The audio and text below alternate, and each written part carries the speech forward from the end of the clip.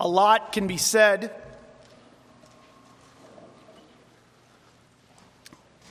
of all the things that are going on in our world today, in our country today, and we all have an opinion on those things. Even if it's your opinion to not have an opinion, that's your opinion. But I think it would be hard for any of us to deny the level of grief and suffering and despair that we see in people today. And this is not something that just happens outside of the church. Believers are not exempt from the effects of being a saint who suffers under the weight of our own sin. Believers are not exempt from suffering under the weight of being sinned against. Believers are not exempt from suffering under the weight of living in a sinful world. So I want to start with a question for us to think about. Where do hurting people go? Where do hurting people go when suffering and discouragement in life are shackling them from daily responsibilities? Where do hurting people go when they keep exploding externally or burning internally with anger at the people they love? Where do hurting people go when their past sins or being sinned against in the past keeps haunting them, even when they don't want it to? Where do hurting people go when we come to realize that a root of bitterness has mined a deep shaft into their heart? Where do hurting people go when sexual sin keeps knocking at their door? Where are hurting people going to go when they are watching their marriage decompose fast? Or when fear and failure or worry have a death grip on them? Where will hurting people go? Where can they find a culture of care? Where can they find answers to their problems? Where can they find love?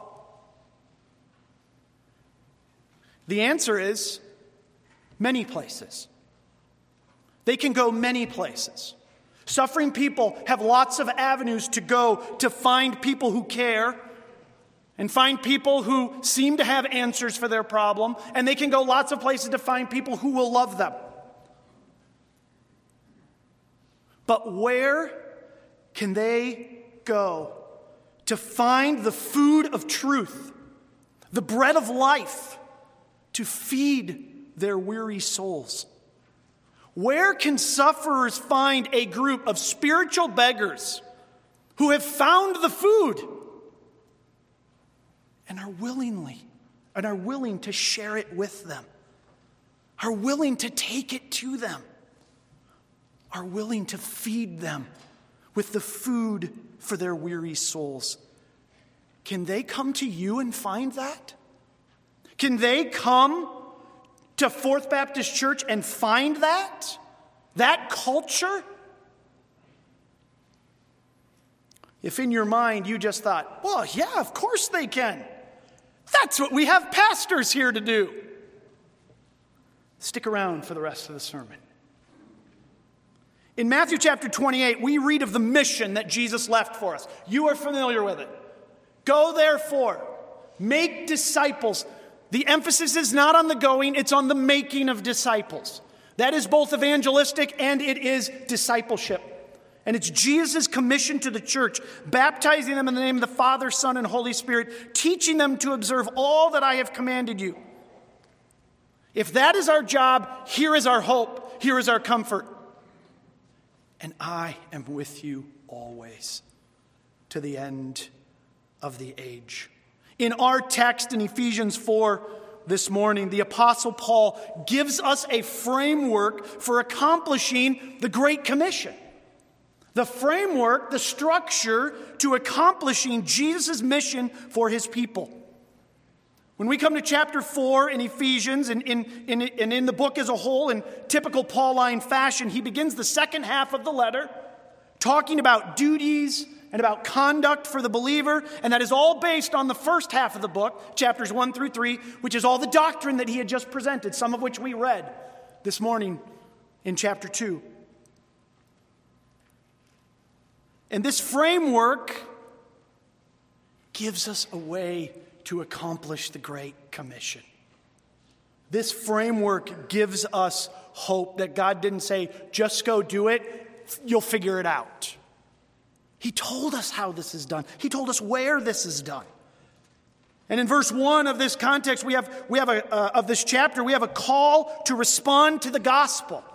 The calling that you have been called with, he says. I urge you to walk in a manner that is worthy of the gospel calling. Your gospel calling. You're called to holiness and righteousness. You're called to love. You know it because you've been loved by the gospel. Now walk in this.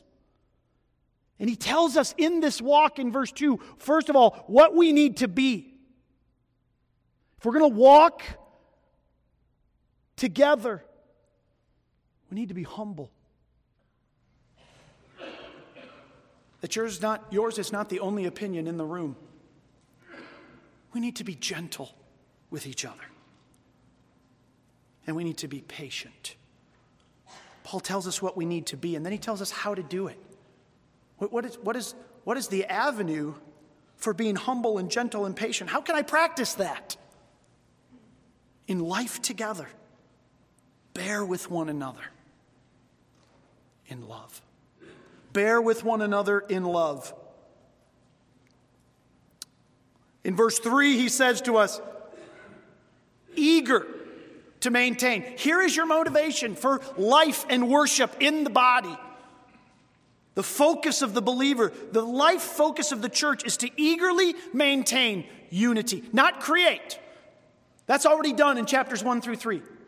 Unity has already been created. So we are seeking to maintain this unity with our foundation being the very oneness of God himself. Verse 3, eager to maintain the unity of the Spirit in the bond of peace. Here's the foundation of God's oneness. There is one body, one Spirit, just as you were called to one hope that belongs to your call, one Lord, one faith, one baptism, one God and Father of all, who is over all and through all and in all. 7 times. It's pretty hard not to get that. He is calling the church body to unity under the oneness of God, the oneness of the Trinity. Unity in one God, unity in one truth leads us to unity with others. Let's imagine for a moment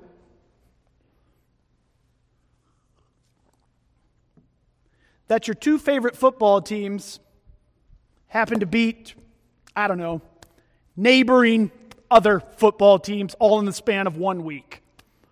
Let's just say it just happened to be the Packers and the Wisconsin Badgers. Just for sake of illustration, just imagine that with me.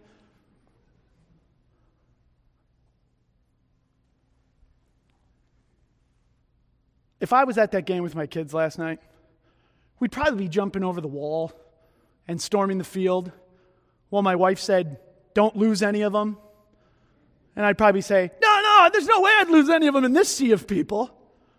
We're going to go touch Paul Bunyan's axe. It's come home. And we'd get out there in the middle of the field and we're high-fiving who? People we know? No, absolute strangers. Who all of a sudden, in one moment, because of one stupid game, would be my best friends in the world. Like I knew them forever. Imagine you're walking through the airport and you see someone wearing one of those t-shirts, one of those home state t-shirts. And you recognize because that's your home state. You instantly have a bond with them. Remember one time my family and I had the chance to be out east. We went to a Baltimore Orioles game because they were playing the Minnesota Twins, and so we geared up. And during the rain delay, we were walking through the ballpark, and we saw other people with Twins gear on. First time I've ever seen them, never seen them again, but in that moment, they were my best friends. And we bonded because we were unified under the same thing. The church is called to a deeper bond of peace with each other, Paul says. Paul draws us into this unity and bond, and he calls us to be at peace with each other, to live at peace with each other, to interact peacefully in a room that is full of different opinions. Differing opinions on vaccinations and COVID and church and what you should sing and what you shouldn't sing and what you should wear and what you shouldn't wear and what you should drive. It goes on and on and on. The differences just in this room. And Paul says, live at peace with each other. Be at peace. And then I think by extension, bring others to peace with God in Christ. Live at peace, but then bring others into peace with Christ. Do you remember this text from last week? Hopefully it was just last week. Psalm chapter 61, verse 1 and 2. Pastor Matt preached on it. This is a prophecy not only of salvation, but also of sanctification, in which we are told that Christ frees prisoners and He heals the brokenhearted. This is the role of the church. This is what Christ came to do for us, to bring peace. And it is our job, according to Paul, to bring others into peace with Christ. Not just evangelistically, but those believers that are suffering today. Your friends, your family, your kids, your parents, your fellow believers. We are called to live at peace with each other and to bring others to peace with God in Christ. This is the ministry and the heart of Jesus Christ Himself. I think my favorite verse of Psalm 23, you saw it flash there for a second, it'll pop back up. When I am suffering, when I am hurting, these 4 words are so comforting to me. He restores my soul. But this isn't just something that God does. This is what God does through the church to His people. He calls us to restore the souls of those that are hurting.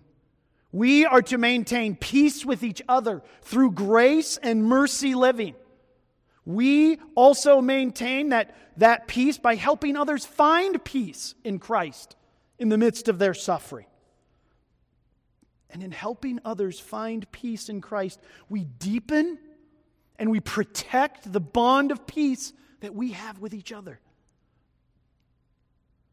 That's what unifies this body. It's not history. It's not style. It's the gospel of peace that is then reached out from us and to us in the life that we live together. In verse 7, Paul says that one of the results of the death, burial, and resurrection of Jesus Christ, he says, is that Christ has now given unique enabling gifts to each of us. He gives us gifts.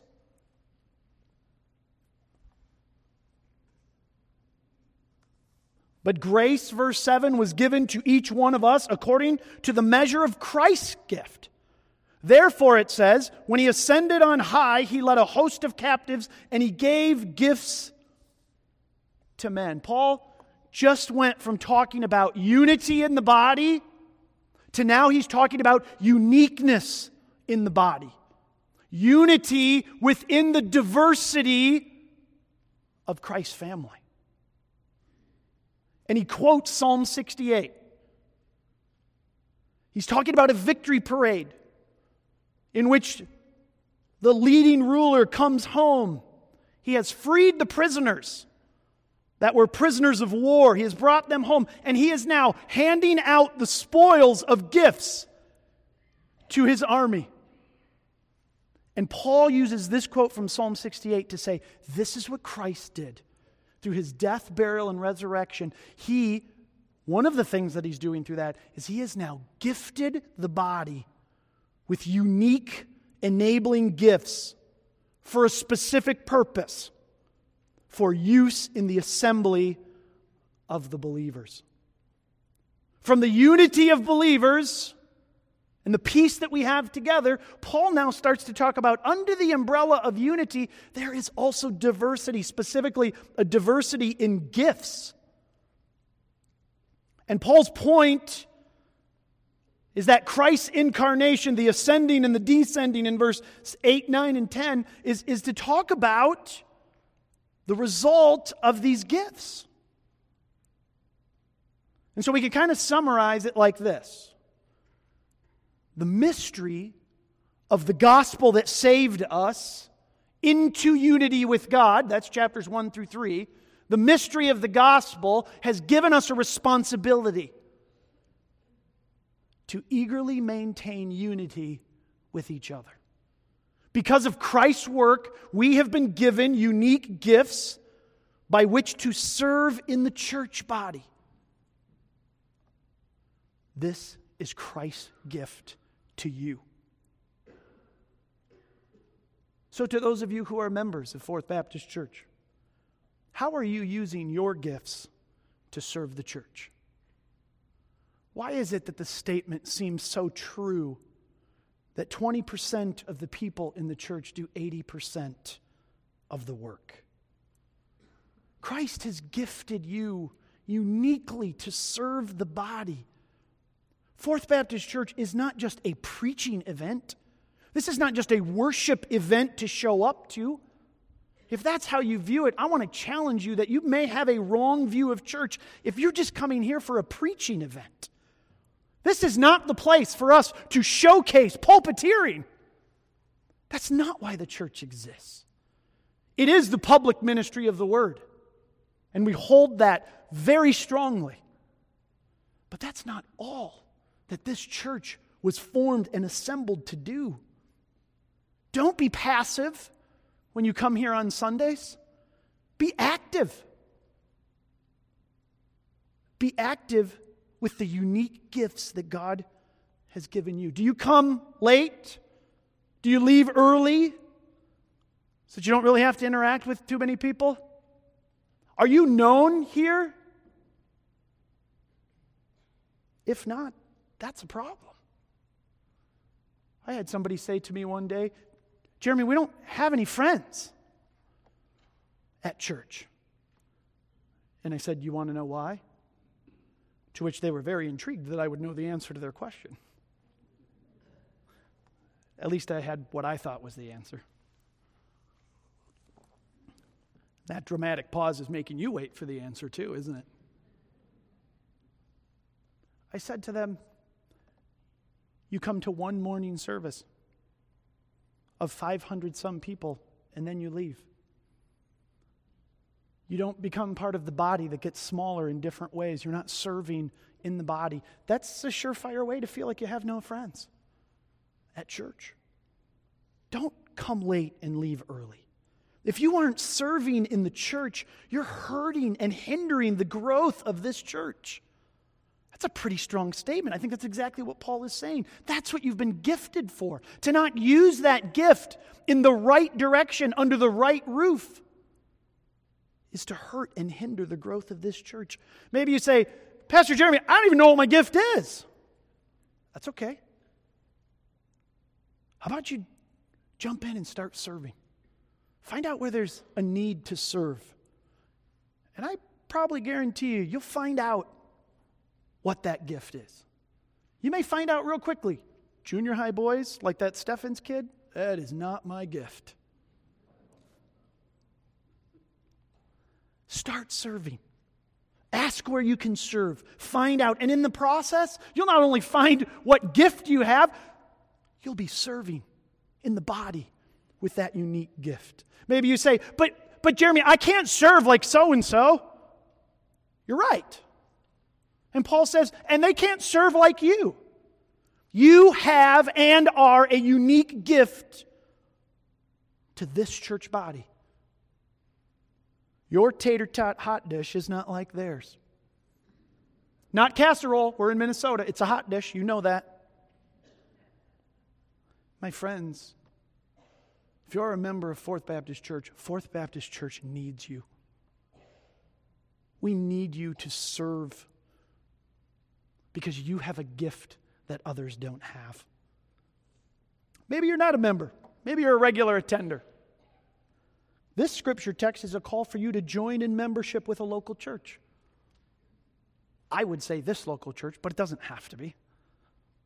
This is a call for you. This is the difference between being a spectator and being a player at an event. God desires you to be joined to a church, helping maintain this bond of peace by using your special gifts to serve. God never intended there to be Lone Ranger Christians. Young people, you're probably going to have to ask your parents what the Lone Ranger is later when you get home. Or you can just say, hey, Siri. Just seeing who still had their phone on. Maybe Siri can tell you later who the Lone Ranger is. That's not what the church was meant to be. Membership unlocks the door to serving in the church, to being a part of God's plan A, the church. Maybe you're home on the live stream. Maybe you can't physically come to church anymore. We miss you, and we understand why you can't be here. We pray for you regularly. We love you, but we also need you. We need prayer warriors. Your pastors and your people need your prayers. They need your encouragement. Have you ever thought of maybe having a ministry over the phone to your fellow members? Encouraging them and praying with them. This is a way that you can still be involved in the building up of this church. Maybe you're a member and you're only watching our live stream, but you're not coming to church. This is not how church is supposed to be done. You can't be obedient to this passage and maintain peace with each other in relationships by doing church at home. Come back. It's safe. We miss you too, and we need you to obey and to fulfill our gifts into your life. I would strongly argue that you can do a sermon at home, but you can't do church at home. Come to church. Get to know people. Be known. Start serving.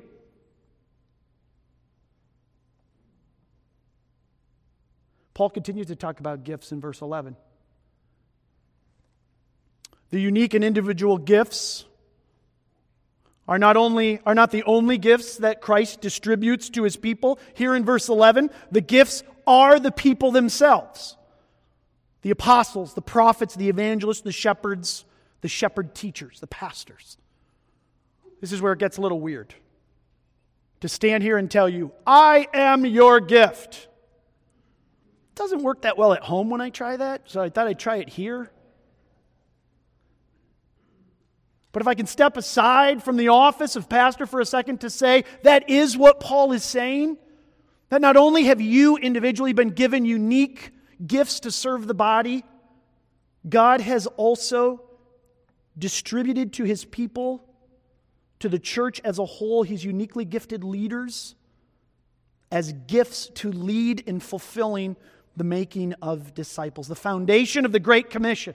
It was built by the prophets and the apostles, and now Christ has gifted the church with pastors who are to build on that foundation.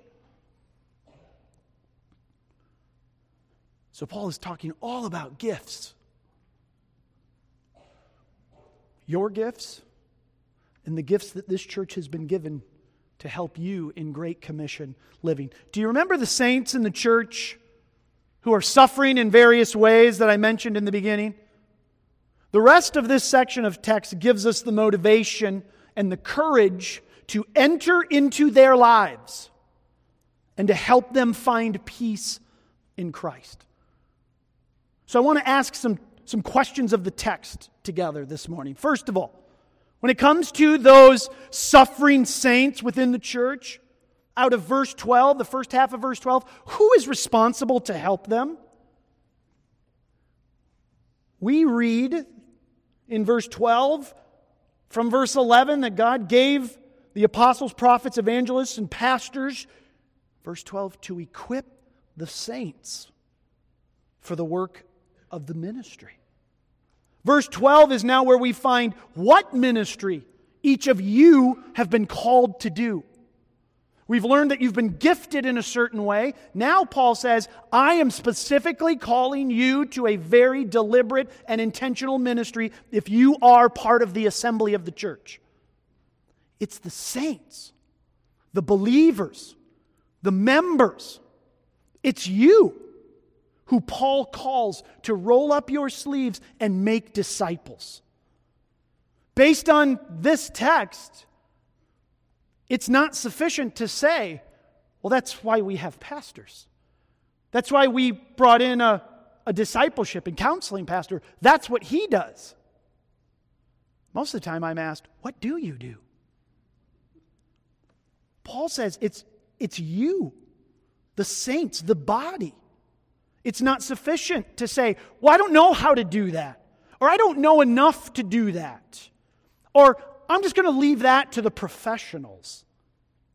But it's very biblical and right and obedient. When you encounter a suffering saint in this body, it is right and obedient to say, let's get together regularly and let me help you find peace in Christ. It's very obedient in this text to say, I am the suffering saint and I need to be brought to peace in Christ. Now that's not to say that your pastors are not here for you to lean on and help you along the way as you disciple others, but we are all to be in the ministry of making disciples. Paul started talking about unity, and here we have a unity of responsibility. We all have it. There's no escape out of this. You've been gifted uniquely to serve, but now you've been called to a specific ministry, discipling one another. And when Christ calls us to something, He supplies what is necessary to accomplish this task. That's verse 11. He has gifted you, the pastors of this church, to help prepare you for discipling ministry and to fulfill your calling. So to help you fulfill this, He gave you pastors to help equip and prepare you for this specific ministry God has called you to. I am excited to announce, you heard it here first. My notes say, wait for a dramatic pause. Starting in January, on Wednesday nights, we will be offering equip classes for you to attend periodically in the year, so you can better prepare for the ministry of discipling. There will be more to come. We'll announce it more. You'll see more and hear more about that. But that's how we want to help you be prepared for your calling in the church. Paul uses the word equip, just like we're gonna call them our equip classes. This is a medical term. As some of you know, it's the term for setting a broken bone, making it complete, making it whole, making it right again. And Paul uses this word to refer to the work of helping others as you and I together help them become whole again in Christ. To help mend the broken and help them put their life back together. You see, the word ministry in the church has become, in my opinion, very elastic today. Ministry means almost everything. But according to this text, according to the Apostle Paul's words, your ministry must involve broken people and helping them find the beauty of Christ again in their life. And here's the great part. You can do this. As I look around From this corner of the balcony to this corner of the floor, to that corner of the balcony, to this corner of the floor, and everywhere in between, I find a collective Bible knowledge that is almost incomparable to a lot of churches. The depth of biblical knowledge in this church, because of God's great hand of grace and teaching, is phenomenal. You have the knowledge to enter into people's lives and to love them and to be compassionate with them and to speak truth into their lives. How do I know? 1, because God tells me you do. 2, because I've felt it in my own life by so many of you. Paul said to the Roman believers in Romans chapter 15, verse 4, I myself am satisfied about you, my brothers. He's speaking to the church. I'm satisfied about you. You yourselves are full of goodness. You're filled with all knowledge, and you're able to instruct one another. Because of their goodness, because of their knowledge of the Scriptures, Paul says your ministry is to be involved in discipling each other. Paul also said it to the Galatians. This is a very common theme for Paul. Brothers, if anyone is caught in any transgression, you who are spiritual should restore them in a spirit of gentleness. Making a meal is a great use of your gifts. But how about going a step further? How about seasoning that meal with a little discipleship too? How about reaching out and asking about the heart behind the need, the struggle, the suffering going on behind the need? What are the direct relationships that God has given you? Maybe you say, Jeremy, I'll take up the mantle. I'm not sure I know what I'm doing, but I'll try. I see the admonition. I'm ready to step up. Where do I start? Start with the relationships that God has already given you. It starts in your home. Then it starts with your circle of friends. And it can branch out and keep going from there. Start there. Listen for hurt and suffering coming out of the hearts of your friends. Verse 12 and 13, why should you do this ministry? Why should you take up this mantle?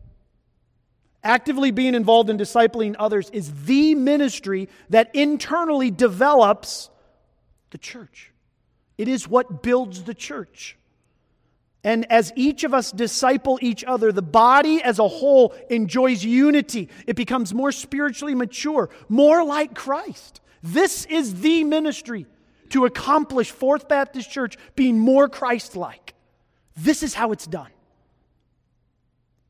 So let me ask you, does the ministry that you're involved in here at Fourth Baptist accomplish that?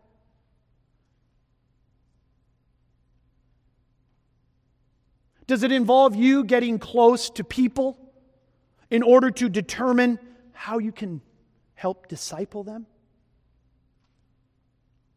My challenge to you would be, if it doesn't, maybe you should reconsider your ministry. Maybe you should add a ministry of relationships and discipleship. What does discipling others prevent from happening? Paul tells us in verse 14. He tells us that an active grassroots discipling ministry in the church, it keeps us from being easily moved from truth to error, from one answer to another.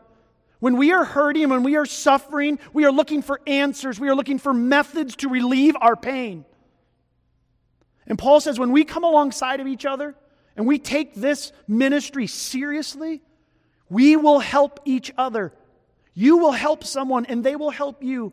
Stay grounded in the truth and not be deceived by error. Discipling each other keeps us grounded to the truth. Do you remember how quick and easy and how subtle Satan's deception of Eve was? Think about people you know. Who do you know that has moved from truth to error and it breaks your heart? I know far too many than I care to admit.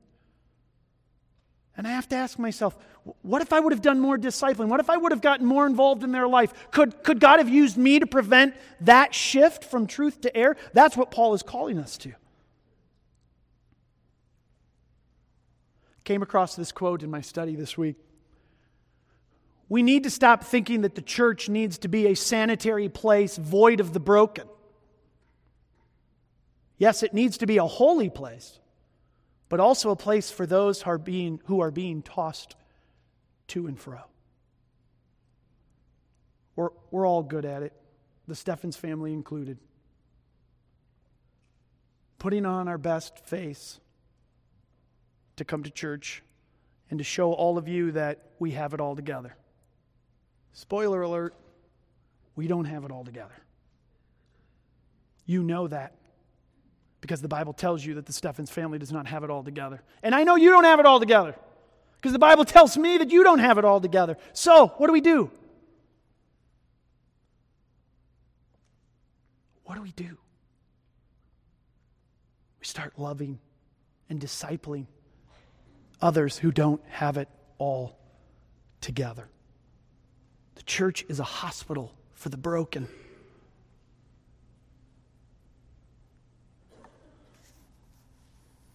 In my many years of ministry, I've encountered a few things. This one was new to me. Jeremy, we can't come to church here any longer because we're not perfect.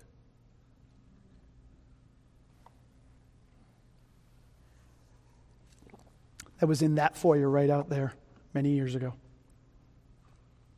And they knew that this wasn't a perfect church, but that's what they felt. This church is to be a hospital for the broken who can come and find help and be set right and complete in Jesus Christ. What does discipling others look like? It looks like a speaking ministry. Sure, it is listening. Yes, it is compassion, but it must become at some point a speaking ministry. God's truth through you to them. And Paul says it must be done in love.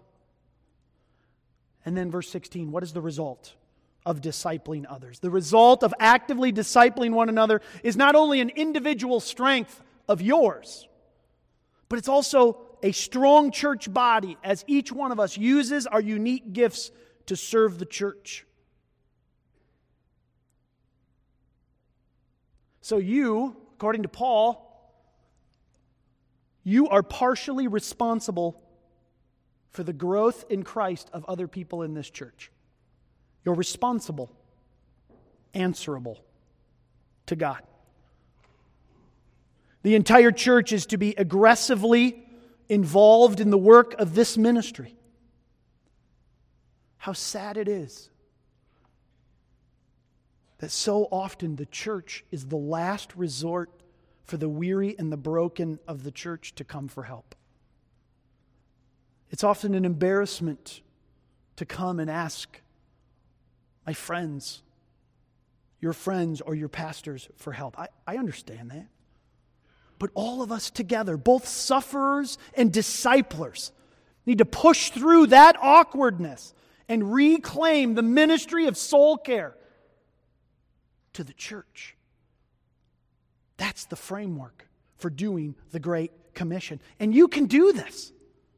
God has gifted you uniquely.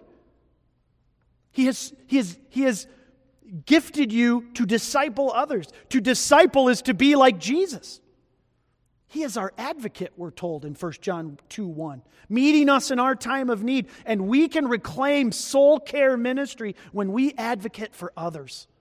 And we bring them to their advocate, Jesus Christ. We have to reject the mentality that this responsibility to disciple is only for those behind the pulpit or those that are paid as pastors who do the job of mending the broken. Because if we all get involved in this, the more people involved, the more people we can help. And I'll tell you what, that word starts to spread. It starts to spread within this building, and then it starts to spill out. And it starts to gain momentum, and unbelievers start to hear, I can get help at Fourth Baptist Church. I'm going to go there. And now we have a mechanism not only for discipleship in the church, but also evangelism in the world. Are people ruining your worship experience? People are to be your worship experience. As much as listening to this sermon is your worship experience, people are to be your worship experience. So as Fourth Baptist Church, are we a culture of care? Where people can bring their problems and find love and truth to help them? It's a good question to think about. Are we the culture of care that each one of us needs? And that the world can find, should they choose to walk through those doors? You have two callings from this text: to use your gifts to serve the body and to get involved in discipling others. What are you doing to create in this church a loving culture where those who are broken can come and be mended? Fourth Baptist Church, my charge to you is to arise and to reclaim soul care to the church and to create a culture of care inside these walls and outside these walls for the sake of Christ our head, Paul says, and for the maturing and the strengthening of our church.